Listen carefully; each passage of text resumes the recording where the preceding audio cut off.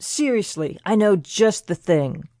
He proceeded to run up the stairs while I raised my voice to ask what in the hell he was blabbering about, but he had already bounded up the stairs before I got a peep out. I decided to trust him and see what he had to show me. It wasn't like I could die from just taking a look. At least I hope not. After a few minutes he emerged, skipping down the stairs.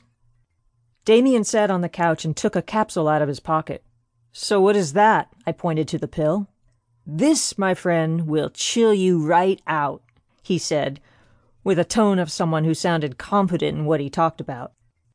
I never took anything like this before, and I generally tried to avoid peer pressure. Damien wasn't like that, though, so it made me wonder what he was up to. "You expect me to take drugs?" I protested in shock. "No way, dude, this isn't a drug. I don't do drugs either.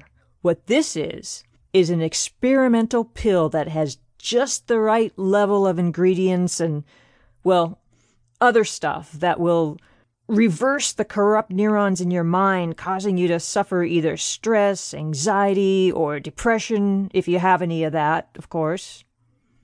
I was tempted. The situation with Susan really got on my nerves. But as I said, I didn't like the idea of doing drugs. Hell, I didn't even like to take aspirin. "I thought you were into meditation anyway, Damien. What got you into this?" I asked, while inspecting the yellow-spotted pill closely. "This was actually given to me by a monk, an experienced meditator, and one of the teachers on my last retreat. I was with my friend at the time, and she went home very impressed after the bonding we did later that night," he explained. There was something fishy about the way he told me this story. "Don't you trust me?" he asked, looking hurt that I might think otherwise. "Of course," I said in response, "but I still don't know. I'm getting nervous. What if something weird happens, like I have a bad reaction, or I shrink, or turn into a woman or something?" "Don't worry about it. Like I said, my friend has tried it, and she had a whale of a time. It's completely safe and legal. And besides, if you trip or something, I'm with you, man." I looked into his eyes, but I couldn't tell if he was lying. I was just going to have to trust him. Besides, what other options did I have? The local bar? I didn't even drink. With exaggerated movements, I raised the pill up to eye level, sighed, and put it into my mouth before swallowing the damn thing. "There, you happy now?" I said, exasperated. At first I began to feel a little tired, and that definitely took the edge off. I asked Damien if I could rest on the couch, and 5 minutes later I was unconscious on the sofa. I faintly heard his reply as I slipped into blissful unawareness. "No, but I soon will be." "Wakey, wakey!" I heard Damien call as I squinted, trying to open my eyes. Laying on the same couch I fell asleep in, thank God, I felt like I had a hangover. I sat up and held my head upright to dull the headache. "What happened?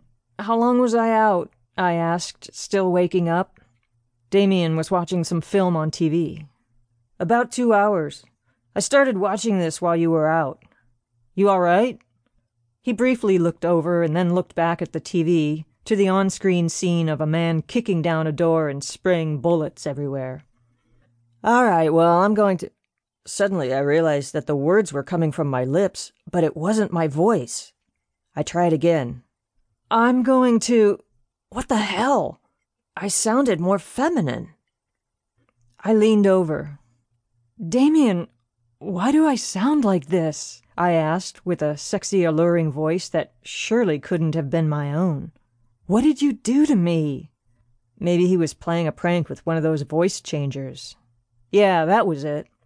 "Nothing really, but you may want to check things out in the mirror over there." I quickly walked over to the mirror, worried about what I would find. It took me 5 seconds to realize something was wrong. "Damien, what the fuck?"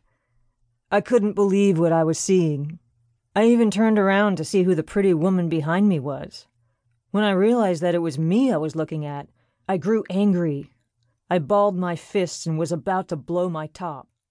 "Okay."